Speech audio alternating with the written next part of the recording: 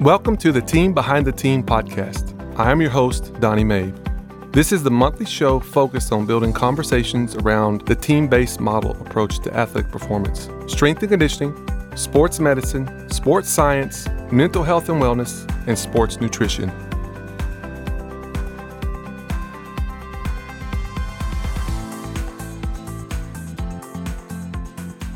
Hello and welcome back to the Team Behind the Team podcast. I'm your host, Donnie Mabe, and man, we are well into the fall semester, and this month we finally have connected with a good friend and colleague that we're going to introduce in just a second. But Coach Joe, what is going on? Coach Joe Krawczyk, the co-host, is in the house. What's up, Joe? So not too much. Fall is great. I love the fall. That's when it starts getting cooler. As everyone probably knows by now, I can't stand the heat. So, and the best thing about the fall is all the major sports. If you're a fan of like professional sports, that's when they're all really going at the same time. So it's a good time of year. That's awesome. Yeah, fall is definitely it's a fun time. It's a busy time, but yeah, I agree. I like the cooler weather myself. So, with that, let's introduce our guest. Coach Scott Caulfield is on the show today. Coach, welcome to the show. Thank you for making time. Yeah, thanks for having me. Excited. I've seen you, I've listened to it. So it's really an honor to be invited on. Appreciate you. Well, we know you are crazy busy up there, I'm sure, at Norwich with everything you got going on. So we appreciate you making time for the show. Of course. No, happy to do it. Coach, so before we get into your resume, how long now have you been at Norwich? You just coming up on a year, right? It's just barely. Yep. August 2nd was 1 year. So we just passed the year mark here back in Vermont. Coach, what's been your favorite thing before we get into this that you've enjoyed about this transition? What's been the favorite thing? It's literally home. So I grew up here. There used to be a ski hill across the street from the university that they got rid of the lifts in 1993, but I learned how to ski here in third grade. We had a ski program at my school. I came to Norwich every week in the winter, learned how to ski. I went to basketball camp here every summer at Casey Jones Basketball School, back in Plumley Armory, right over here where I walk by every single day. So it's just literally coming back home. It's 2 towns over from where I grew up at. So it's not like when you move to a new job, a new city, and you have to figure out groceries or stores to go to or whatnot. And, I have friends from high school. And so I immediately have a friend and support group and all my old stomps and I know my way around. So yeah, that was the coolest part for sure. Yeah, that's one thing, Coach, I've noticed. That seems like a dream come true. So congratulations on your new director role there. Thank you. At home. Just a quick little snippet about Coach, my relationship with him, and then I'm going to let Joe kind of get into his career path and all that. But I think it was 2011, 2010 range. I got connected to Coach Caulfield through the NSCA, and I had never met Coach before, but just from the very first interaction, Coach, you have been so gracious to me. You've been super kind, very just open arms, and just a true professional. So I have had nothing but the utmost respect and admiration for you, the job you do, your career path, and the influence. I know you've had a good influence on me. So just want to tell everybody that before we let Joe kind of get into your career path. So, Coach, keep up the good work. Thank you. I appreciate it. Yes, sir. So with that, Joe, kick us off. Let's get into it. So Coach Caulfield currently is a director at Norwich University. He's a native of Vermont and served in the United States Navy before getting into strength and conditioning from 2006 to 2008. He was the head strength and conditioning coach and director of camps for the back-to-back American Basketball Association champions, the Forest Frost Thieves. So I hope I said that right. From 2008 to 2011, Coach Caulfield served as an assistant strength and conditioning coach at Dartmouth College, working primarily with football, men's and women's swimming, and the rugby teams.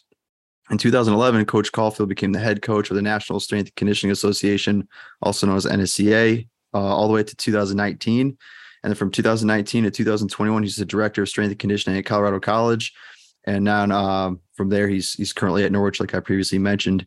And then he earned his bachelor's degree in physical education from Castleton University in 2000 and a master's in sports coaching from the University of Denver in 2017. So, Coach, you and I are fellow Pios. I graduated in 2021. So same Nice. program. Congrats. Thank you. Thank you. So we both know Dr. G. Yeah.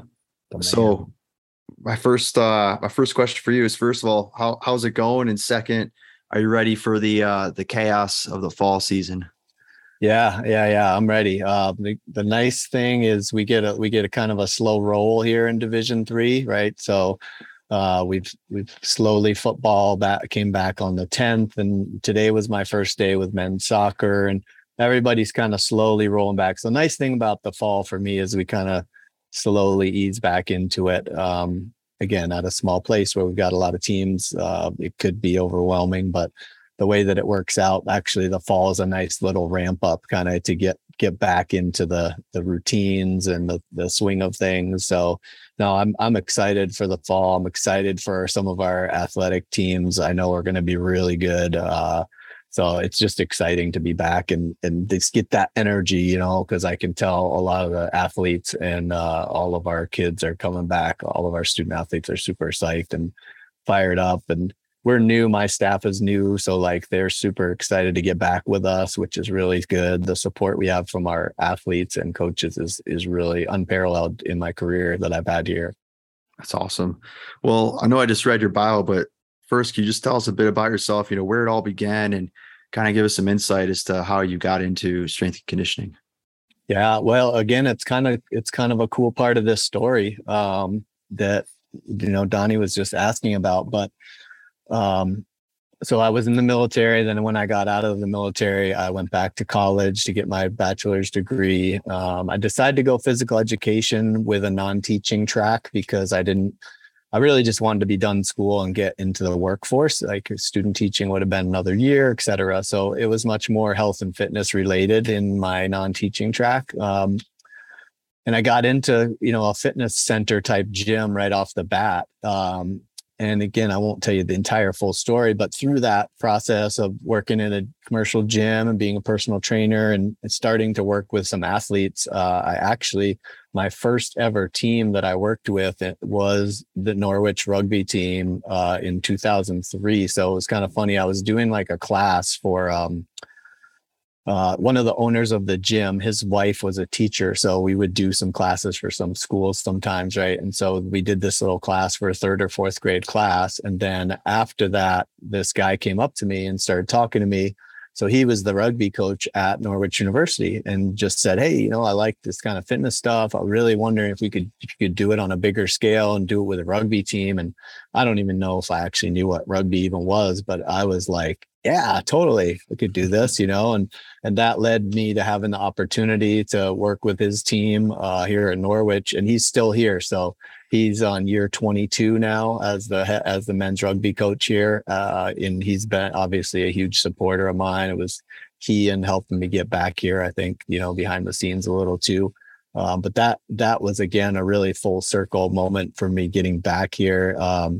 It all kind of snowballed once I started training athletes. Like I knew that was where I wanted to try and stay and focus my career. But I also I knew that I didn't know enough, or, that I hadn't really worked in enough settings. So I was lucky enough to be able to try and volunteer at University of Vermont with Paul Goodman, who was there at the time.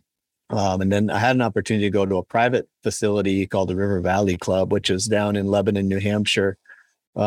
And that was an opportunity that I saw the trainers there. It was a lot of personal training. And I think sometimes we can get on a pedestal in strength conditioning, personal trainers, we hold our nose up. But I knew that some of these people were so skilled and so good at what they did that I was going to learn a lot from them and be able to step up my game by going to work with these people just because of the knowledge they had. And I went down there and worked with them, and that's exactly what happened. I picked up a lot of new experience and education. And at the same time, I was able to start volunteering at Dartmouth College with the football team. And that just snowballed into working with football and swimming. And so it was kind of the perfect storm of, really getting that experience that I needed. And it was just, it was great. That was kind of early on too, where I was starting to get involved with the NSCA, and I was meeting people, and I went to events, and people my first experiences in the NSCA was very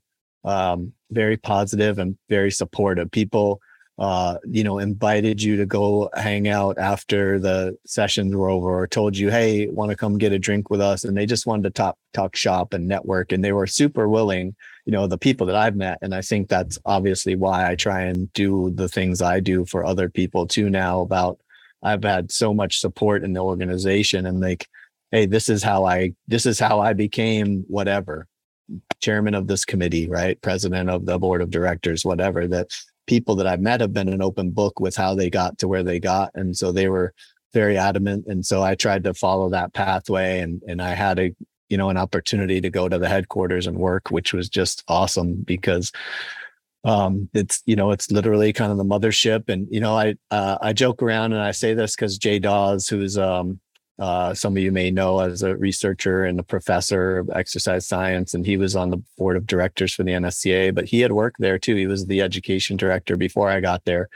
And he told me that when you go to work at the NSCA, it's like finding out that Santa Claus isn't real for the first time.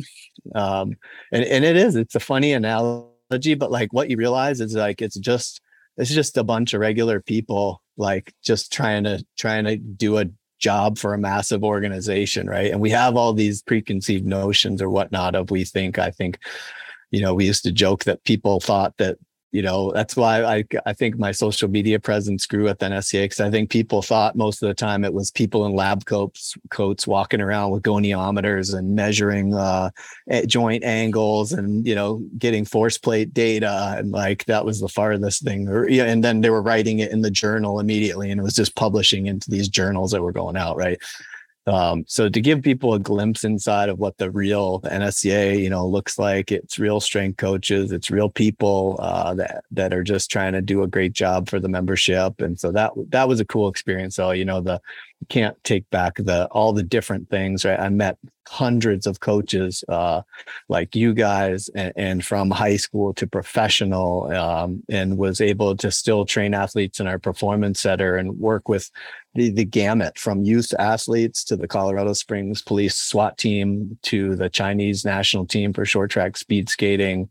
The probably the best experience of my entire career came out of that time in 2014. The USOC asked us to help, and I got to train the US Paralympic sled hockey team in their preparation for the Sochi Paralympic Games. I had a quick question for you. So this is obviously your second go round at Norwich. Yeah. 20 plus years. What has changed in you from then? Obviously, that's a long. What comes top of your mind when you start talking about growth and changes? Like what has changed in you? Oh man, I'm definitely. It's funny that you say that because I was thinking about it actually in this last session when I was talking to my soccer coach. I know we're going to talk about Foucault later too, so it's something that makes me kind of laugh. Is that I am much less rigid. I'm much more flexible. I say a lot. I say this to people a lot in our strength and conditioning world, that everything works and nothing works forever. And I feel very strongly about that. Where I think younger me would never have been like that. And I'll say the other example of my just flexibility and like being less rigid here. This is a military college, one of the 6 senior military colleges. They have rigidity and discipline built into every facet of their life all day long, every day. And so I actually err on probably the lesser side of that nowadays, right? I'm much more on the like less flexible, less organized kind of.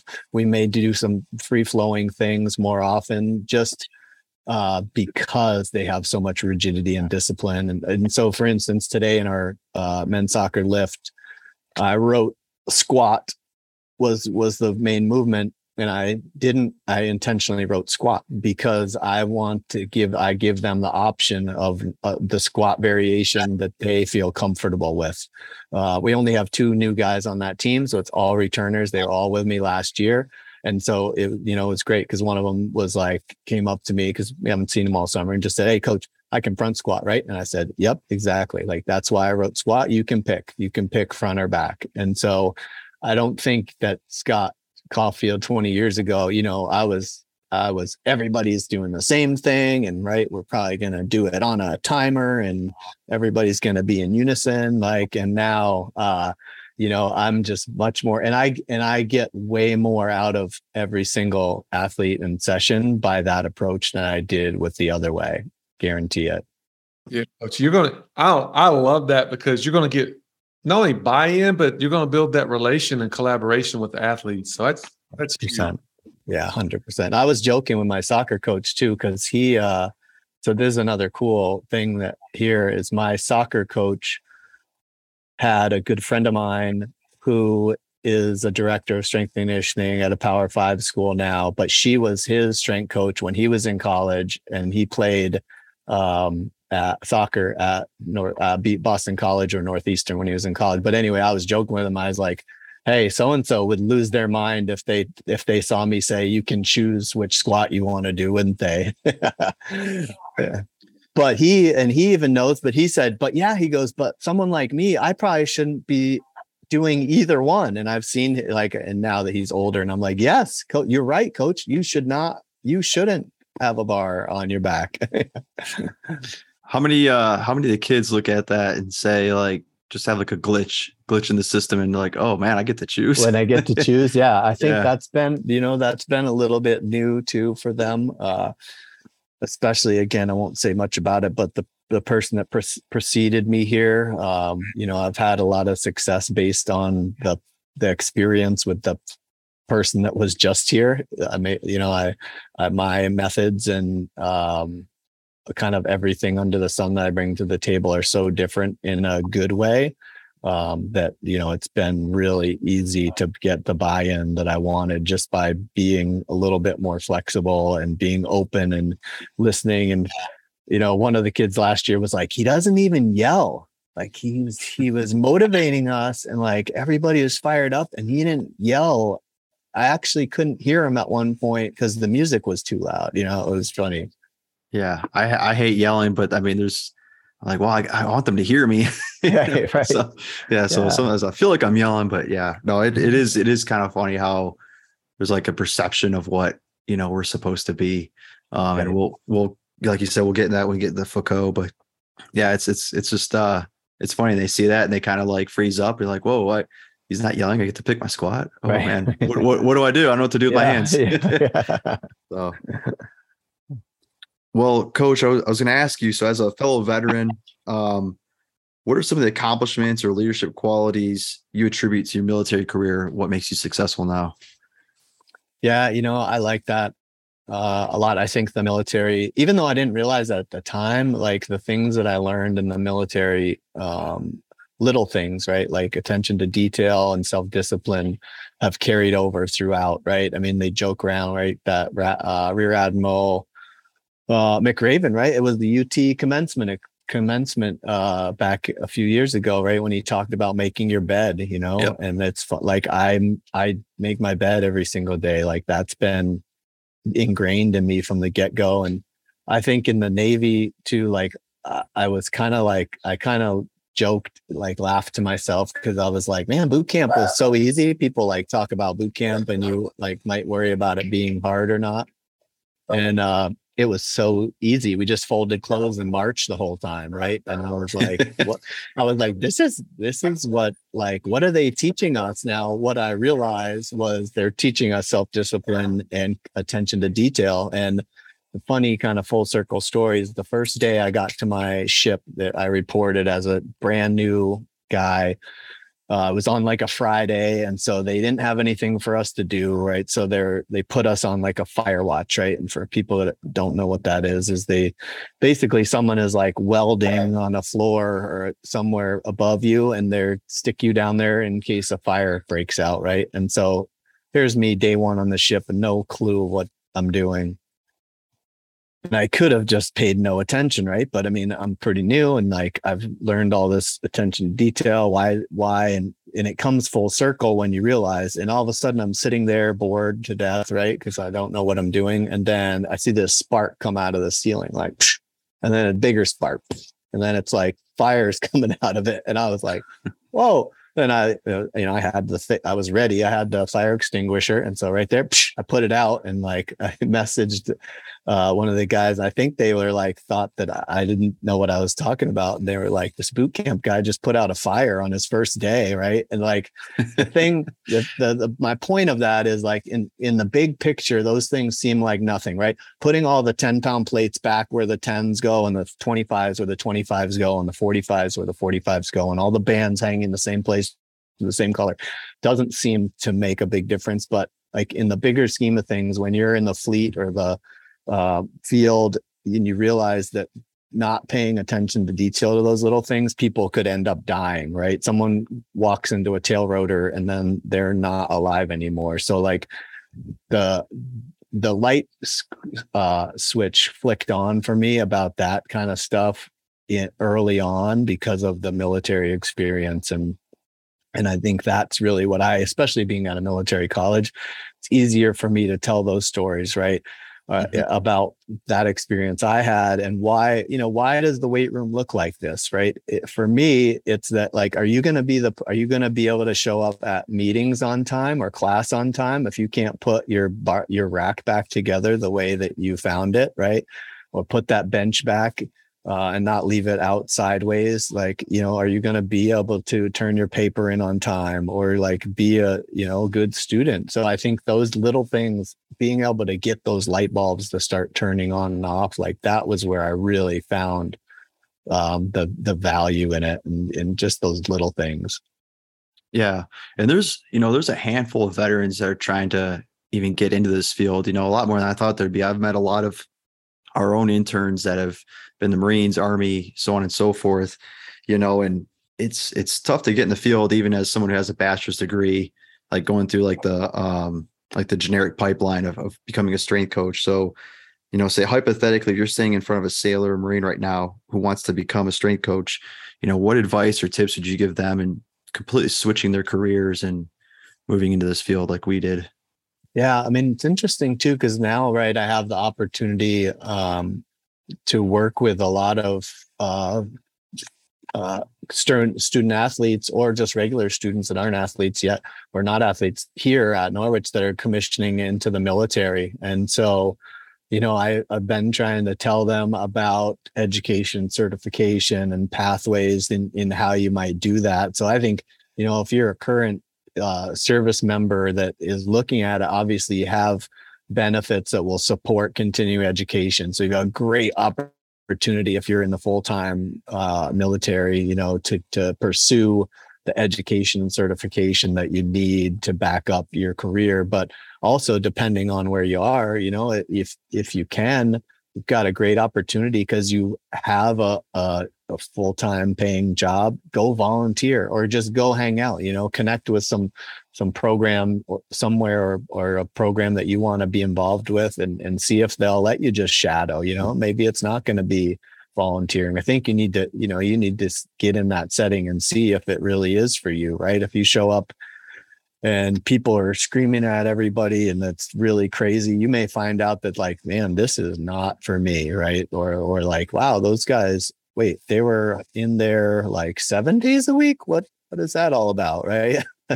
I think it gives you a good opportunity, feel it out a little before you decide to go in. So I think those opportunities and, obviously like I said, with having resources to pay for certification, education, getting that stuff set up. The way I look at it here too is for our folks that are going to be officers, like if they can get the skills and education to learn better about how strength and conditioning works, like they're going to be better at being an officer in the military because they're going to have that knowledge base and not just do something because, well, we've always done it that way, or that's what those guys said to do, right?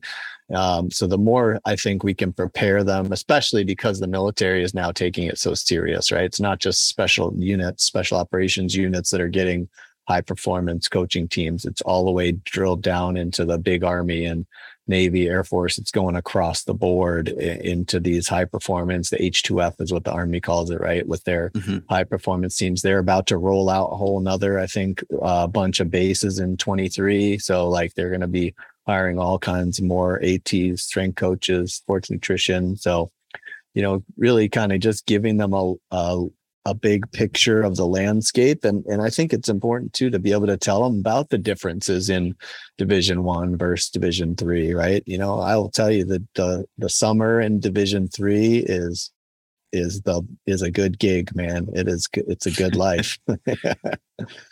Yeah, it's so true what you said too about how, go check it out. Go try to use your time wisely to see if you actually like it. Because when I was still in, I had about 6 months left, and Coach Melissa Schmitz here at Texas, I was talking to her at the time, and I was in Seattle. She linked me up with the staff at Washington, and I went and just did a job shadow, and coincidentally, a bunch of the staff had interned at Texas and stuff like that. So there's a lot of connection there. But that going in that day made me want it even more. I mean, I came home and my wife was like, "How'd it go?" I was like, I have to do this, I gotta make it happen. So, it could really change like your vision going forward and maybe even drive you.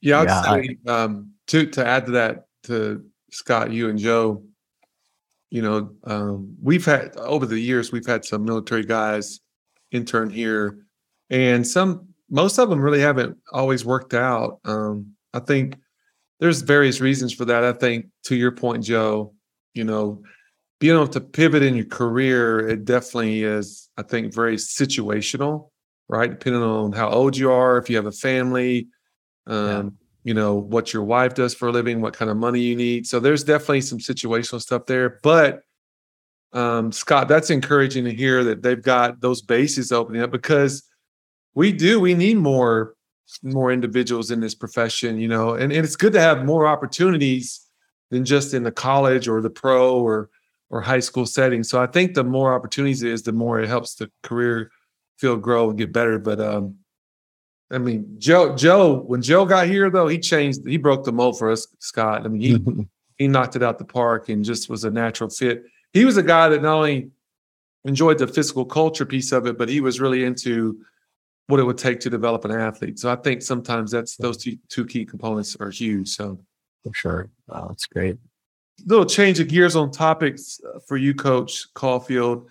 You've had definitely a very successful career up to this point. Would you just take a little bit of time and talk about your time at the NSCA and kind of maybe touch on some highlights and accomplishments from your time there that you felt like made a difference across this profession?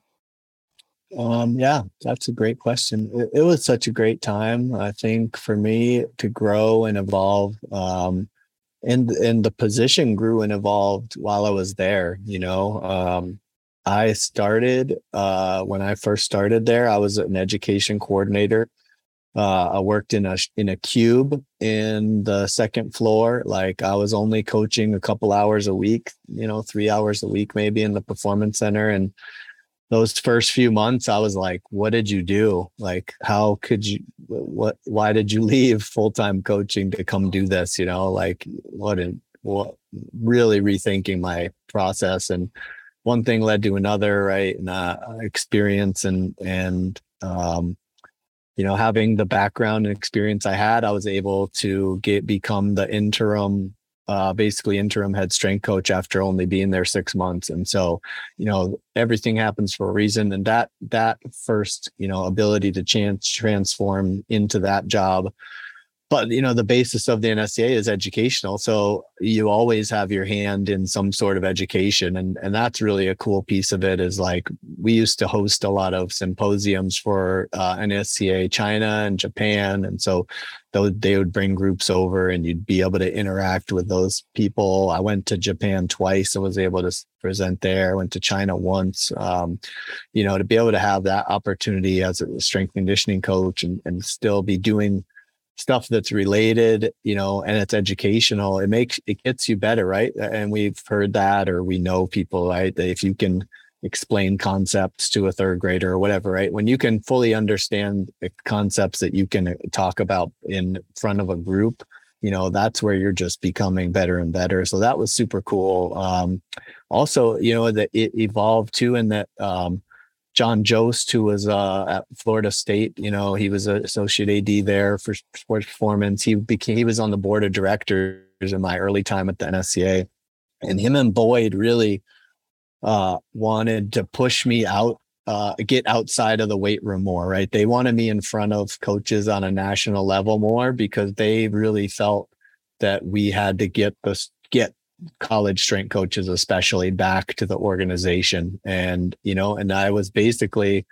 I wasn't too comfortable with like being kind of the new face of the NSCA, or, my ex, her dad used to call me the spokesperson. And I kind of laughed because it was actually a pretty good like synopsis of who I was for them. Right. But I was like, I don't know, like I should probably just coach, right? Like that's what I'm good at. And they were like, no, you need to go to this and you need to go to that. And it's probably the best thing that ever happened to my career. And I think when I talk to people now in a kind of looking back and reflecting role, I feel really good when a lot of them say, man, coaches came back during the time that you were there, and it wasn't, obviously, I wasn't the sole reason for it. We were doing the right things, whether that be the info we were putting out, the events we were holding, the ways that we were connecting with coaches.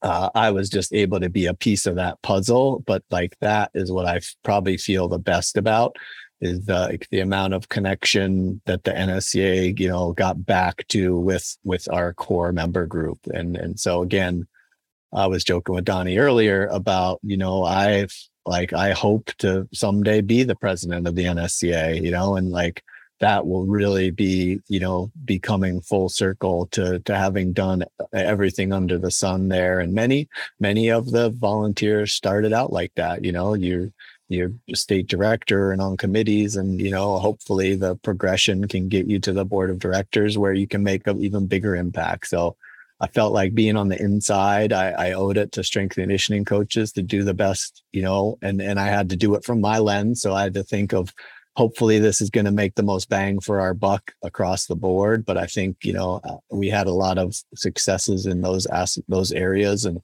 especially kind of re-engaging the strength coach and attracting the strength coaches back to the NSCA. I just really think that's kind of my best laurels from the time there.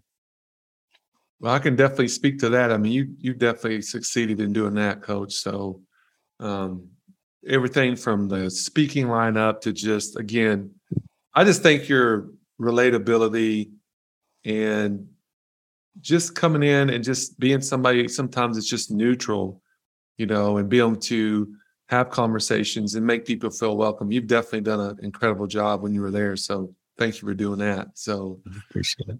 What about, I know you got to have at least one good Boyd Epley story. What's your best Boyd story? Anything for us? Oh man, Boyd is the man. I think he told me more cool stories than I can ever relay. But man, we were training partners. I loved it. I get to call him one of my former training partners. But I think that like the stuff that we did at the time was just, was so much fun there. And he was a great person to have around. I learned so much from him just as a mentor, from an administrative standpoint, as anything, not necessarily. And we talked about strength and conditioning, but like the X's and O's, of just being a director and like being able to get things done in different environments was incredible to have him around. It was really cool.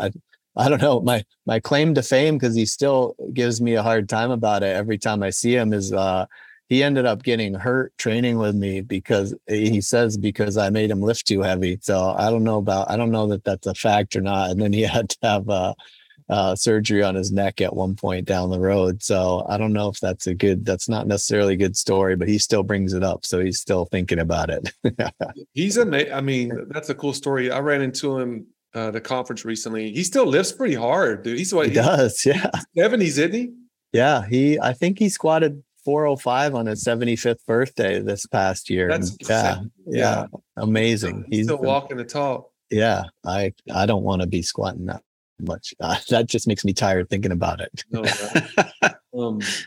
Coach, what are some gaps in the field that you kind of maybe even saw back then or even today you would like to see improve that you wish would improve? Any gaps that kind of you could speak to on that?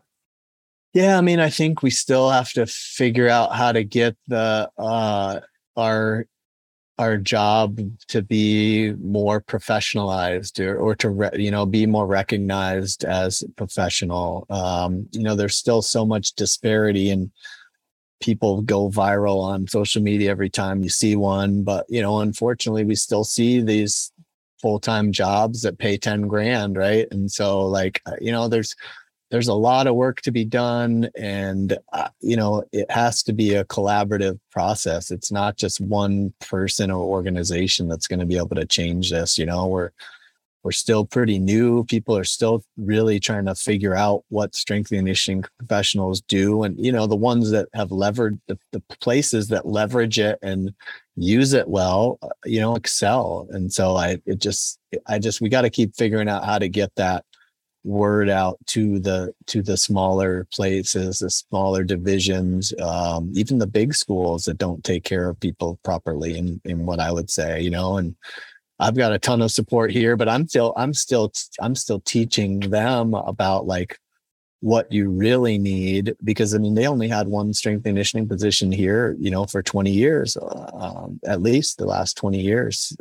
There's only been one, and now we've doubled it to two, but I'm also showing them well, look, you should really have, it should really mirror your athletic training staff if you want to be serious about this. And so it's just educating, but that's a big gap. I think, if I was on my NSCA board of director, presidential campaign right now, I would probably be hammering that one, is that we need to get the pay and benefits and just the reputation,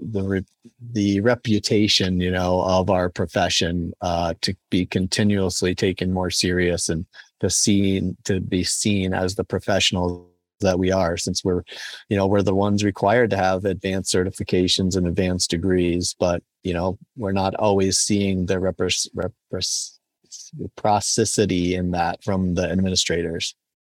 Yeah, that's a glaring gap. And to your point, a lot of not just education, but almost just awareness and understanding of what our job entails. And totally. And I think I love what you said right there, to your point, with technology just taking off, right? That's really the arms race in our profession right now, is technology. It's becoming more and more complex, the things you got to manage and oversee. And I think the best thing, again, this is just my 20 plus years of doing this, is that our role is we build a lot of bridges, within the performance team. And I know we're not the only one that does that, but, we definitely can fill a lot of gaps, build a lot of bridges, and the value there just isn't there yet at the level it should be. But It's just a slow moving process, but it's going to take, I agree, it's going to take more than just one or two organizations. It's going to take, I still think, I long for the day, Coach. This is just my kind of dream and vision.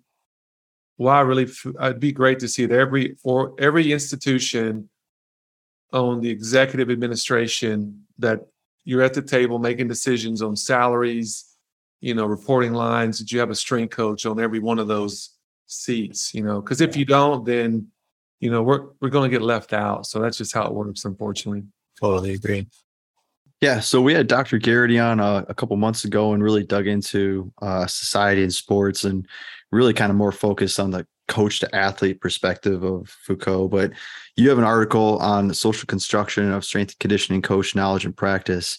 Can you tell us more about the article? And as a director, how do you use Foucault's work to develop your athletes and staff? Yeah, I will say that article still hurts my brain when I think about it. Thankfully, Dr. Joe Mills, who teaches in the sport coaching program, I'm thinking about Foucault. That's the other thing. Once you start going down the Foucault rabbit hole, you can't come back. So Yeah. it ruins you for the way you think in the rest of your career, in a good way. No, yeah, I mean, that article kind of came out of a lot of work that we did in class, and Dr. Mills was the one who said, "Hey, we should make this and we should publish this," and he spearheaded it and wrote, made it cohesive enough that we could get it published. But I mean, I think the gist of it for me was Foucault wrote a lot about and talked about a lot about discipline, and then how discipline in military and prisons and schools, and also like transforms over into sports, and how we compartmentalize things and dissect things, right? And like in strength and conditioning, right?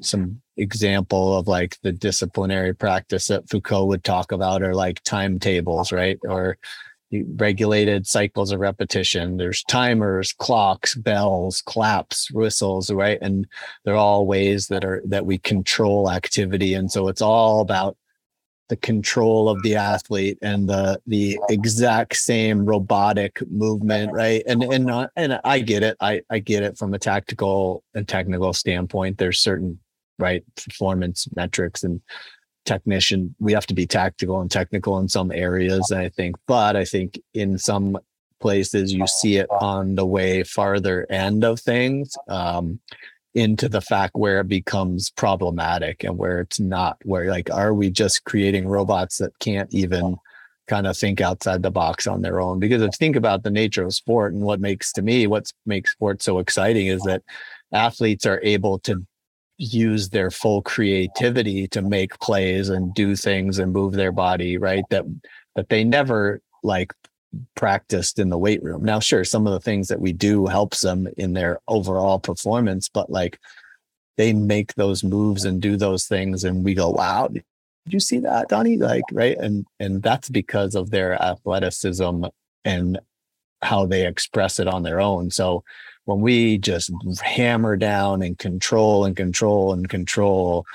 so much, that's where I see it becoming problematic. And again, me here at a university that is a military college, they get that in their life all day long, every day of the week, right? So that weight room also for me has become, for my athletes, for a lot of them, it's a safe space that they get away from some of that. And that's why, again, I'm a little bit, like I said, on the looser or the more flexible side of the scale now, where I wouldn't have been before.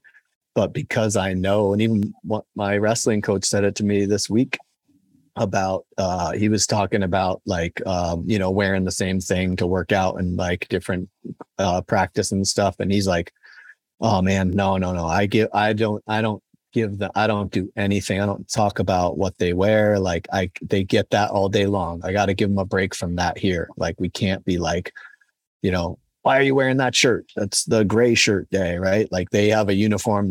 There's a uniform of the day every day, right? So they know that that's going to be into play. So I think for me, it's like recognizing some of those kind of disciplinary practices and areas that could be problematic, and choosing to kind of be a little more flexible and allow more creative and kind of creativity in general, like take over. Yeah, I've always kind of been amused by like, and I can see it, like if you want to try to maybe improve a culture of a team and get them to wear the same thing, you got to start somewhere. But yeah, I mean, there was times when I was in the Marines, my first unit, and they were making us put all of our magazines on this like the exact same way throughout the unit, and I was like, why would I ever want that? I never enforced it. I probably should have, and I probably could have gotten in trouble. But I was like, at the end of the day, I was like, if this guy's supposed to be shooting to cover for me, and he has to change his mag, and he can't find his magazine because it's not where he like it, or it's right, awkward for him, right? Like, yeah, I want him to change fast and start, get me out of a bad spot, Right. Sometimes that stuff can get just so overboard, and oh yeah. And it's kind of funny too, like, a lot of coaches within the coaches, coaches do things because that's the way it was done before, and you kind of touched about in the article is like, they're not changing it and becoming an individual on their own. So it's like we do it to the athletes, but I feel like we almost do it to interns and young strength coaches too. Right. Yeah, I want to read this quote from your article, Scott. I thought this was so powerful to kind of link all what you guys were saying. But it says here, this is the key point of Foucault's work. People know what they do. Frequently, they know why they do what they do. But what they don't know is what they do does. And I think that's so profound because, Joe, to your point, Scott, your point, coaches have certain ways that they think they're doing things because they've had success. So that gives them, right, the reason and rhyme behind why they keep doing it. But they really don't know what it does, though. They just know they've had success with it. But there's so many layers to why. I mean, I remember Coach Caulfield, when my first few years at Texas, our men's golf coach, he had a lot of success. And it ended up being one of these guys he brought in that won a big tournament in college and in post-collegiate. And I said, man, I go, recruits make us look good, coach. And he's like, no, that's not accurate. He goes, they make us better coaches. And I thought that's a difference right there, right? When you get better athletes, now all of a sudden you're winning more. People, you're the same coach, but all of a sudden now you're a better coach because this person was successful and they attribute that to you, which, again, going back to this quote here, you don't always know what you do does. So I thought it's powerful. Yeah. And it makes me, that makes me think of is the saying that we've all heard about, the best program for you is probably the one that you're not currently on, right? It's somewhere out there in the universe or whatever. But I think about it like that too, is I don't know what if we somehow found out that, I'm just making this totally up as a total random example. What if we all found out that Pilates was the best way for athletes to get stronger and faster? How many strength coaches would just flip a lid because they would refuse that they were going to put Pilates into their program for whatever reason, right? And I'm just picking on Pilates because I thought of it, but right, well, we can't do that, right? We're not going to do that with our football guys, and so just again, you can get so just so ingrained in that dogma, whatever you want to call it, the way we've done things, and just that's how you do it. I mean, you get in two lines and then you do you jog and then you skip and then you do walking lunges. Why? What do you mean? You don't know how to do a dynamic warm up? Well, there's plenty of ways to skin the cat. That's why I like seeing people. I don't know if you guys know Rhett Larson, with, I think, Germany now. He's been a lot of international volleyball teams, and Rhett's always doing crazy stuff off the wall with his athlete. And the thing I notice in that, right, is everybody looks like they're having a great time while they're doing it. And that's what I see when I see stuff like that. It's how do we get them to get what we want to get physiologically out of it, but there's smiles on people's faces, they're getting dialed in, they're getting ramped up, and they're ready to compete. That's good stuff. That's real. Yeah.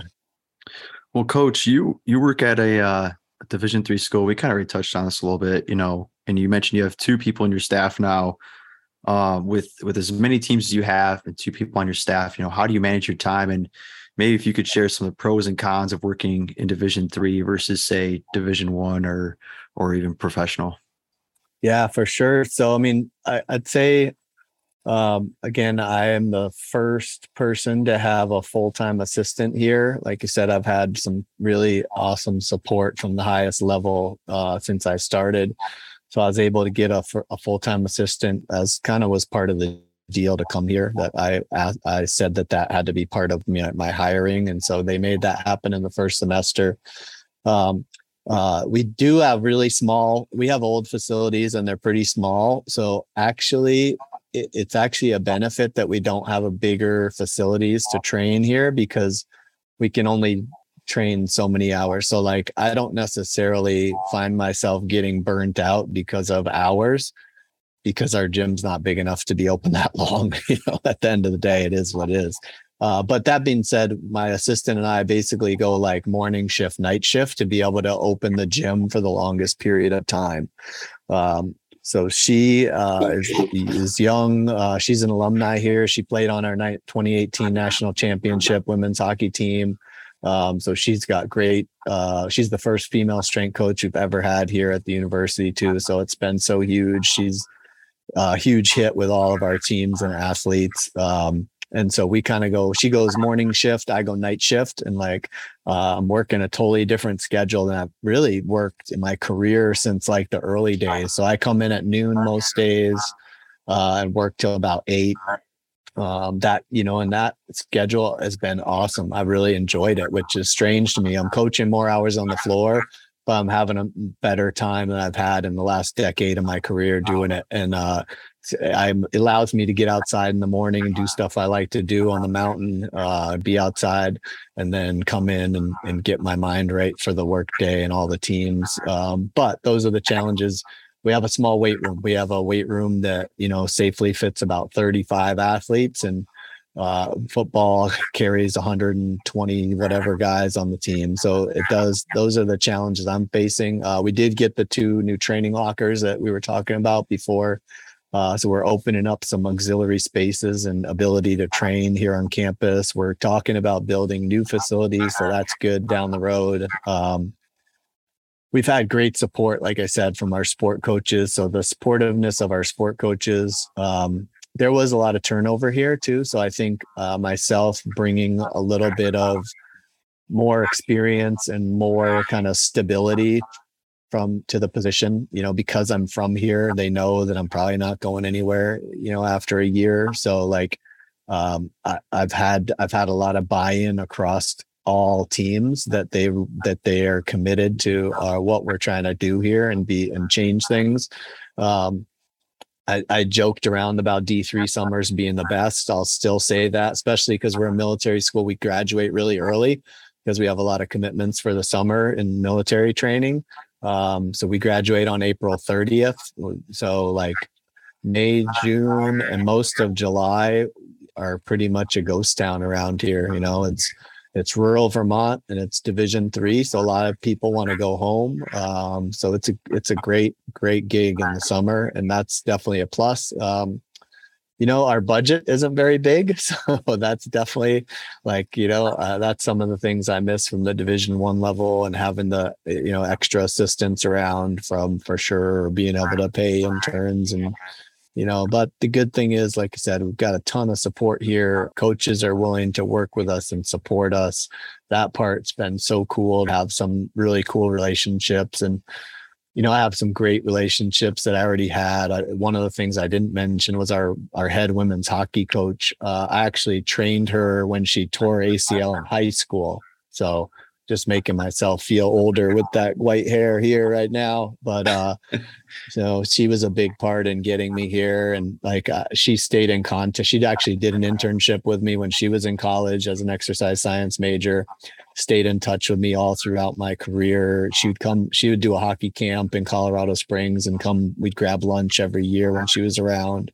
So, you know, I have this great relationship with some of our sport coaches, and I've built really cool relationships with some of the other ones. I went skiing with our men's hockey coach this winter, and like I was hitting on the chairlift, and it was me, my head men's hockey coach, and our athletic trainer. We were all night skiing one night over Christmas break, and I was like, this shit doesn't happen in Division I. I'm telling you right now, like this is unreal, right? Like we're skiing in the middle of hockey season. We're skiing, night skiing. Like this is awesome. So, you know, obviously it can be a downside in budgets and pay and stuff like that. You know, I'm very adequately compensated for what I do.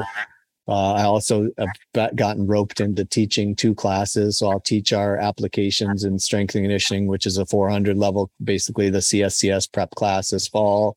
And then I'll teach tactical strength and conditioning in the spring. So that's a nice kind of extra perk too, to supplement the salary.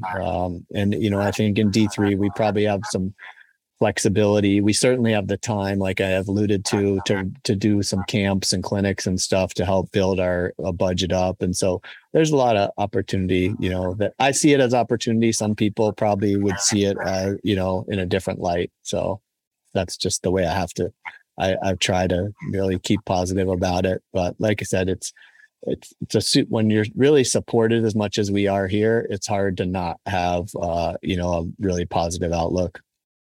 Yeah, I love to hear you've got big time support, and then you've got the flexibility and some freedom in there to have a lifestyle that gives you fulfillment. And so, Coach, I don't know. It sounds you're living a dream to me. So yeah. you need to go and have that coach retreat over there and see. I bet you'll have a bunch of people come to that for sure. Right. I will tell you another quick story. So last year, I went with the football team on an away trip. So the other cool thing, we play my alma mater. We play at Castleton University. So I was like, hey, can I come on the trip to Castleton? And they thought it was the best thing. So he told me I was the first strength coach in 20 years to travel with his team. And then he sent me like the nicest email. Head football coach sent me the nicest email, CCing the AD, thanking me for coming to the game with them because it was my day off on a Saturday. And I wouldn't have had to do that. That was just something I chose to do. I mean, for me, that's like those kind of little things, like him thanking me for that, is worth more than getting a raise. Being valued is so key. Yeah. Big Joe, you want to wrap us up for today?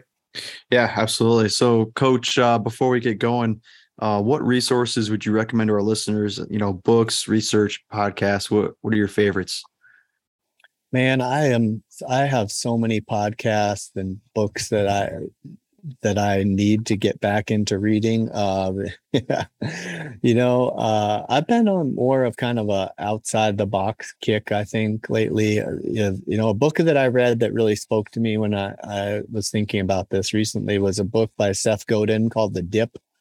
And it talks about kind of the gist of it is you never really know where you're at on that plateau that might just step right back up. Okay. So, in not knowing that, you have to know when to quit certain things and when not to quit certain things. And I think it spoke to me at a time in my career, my path, that I really connected with it. And like, it was funny because I actually was having a conversation with our president and commandant last night on their front porch as I was walking home.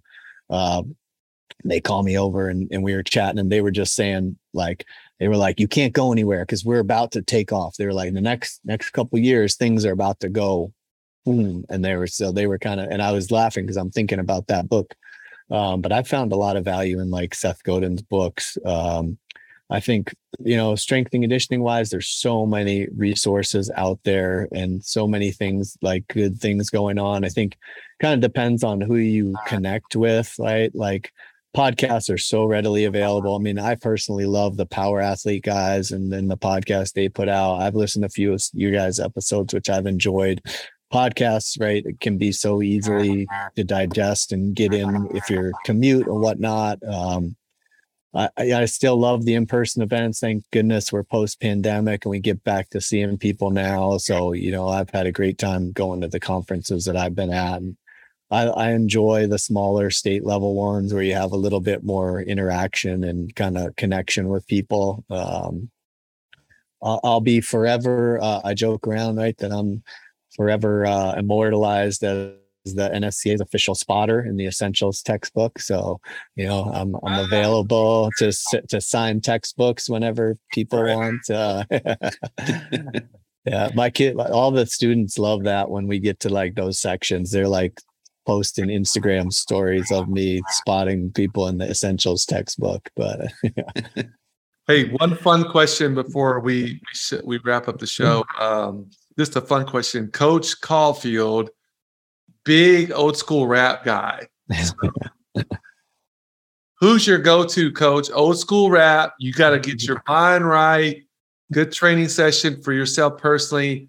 Who's some go-to artists that you got on your playlist? Who you got?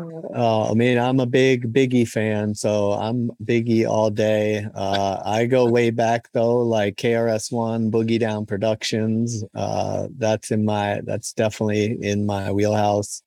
And I like the West Coast guys too. So I'm a big fan of NWA, Easy, all those guys that came out of the DOC, the Diggy Diggy Doc, y'all. That's back when you could understand what they were saying. Yeah, it was musical too. They took stuff off of they sampled cool songs. I love it. Yeah. Good stuff. Anyway, fun fact for Coach Caulfield there. Yeah. Oh, that's awesome. Where can we find you on social media, Coach? I'm on Instagram more than I should be. Coach Caulfield is my Instagram handle. So no, that's probably the easiest place. I have Twitter, but it's mainly just to watch people complain about what type of squat they're doing most times. It's always the squat, right? You can't ever talk about a different lift. It's always the squat. Nope. Well, that's it, Coach. Yeah, no, I really appreciate you guys having me on. It's been fun. And yeah, keep up the good work. Yeah, Coach, special treat. Just an honor to have you on. We've been talking about getting you on here for a while, so thanks for being patient. Again, if you don't know Coach Caulfield, please follow him on social media. Catch him at a conference. Grab him, bend his ear a little bit. Definitely social media. His dog Alfie. You can follow her too. She's on there. She's always usually in the weight room sessions, which I love. But Coach, thank you so much for what you're doing for us as professionals, and just keep making us better. You are a true professional and a man of excellence, and we appreciate you, Coach. Thank you, guys. I appreciate you.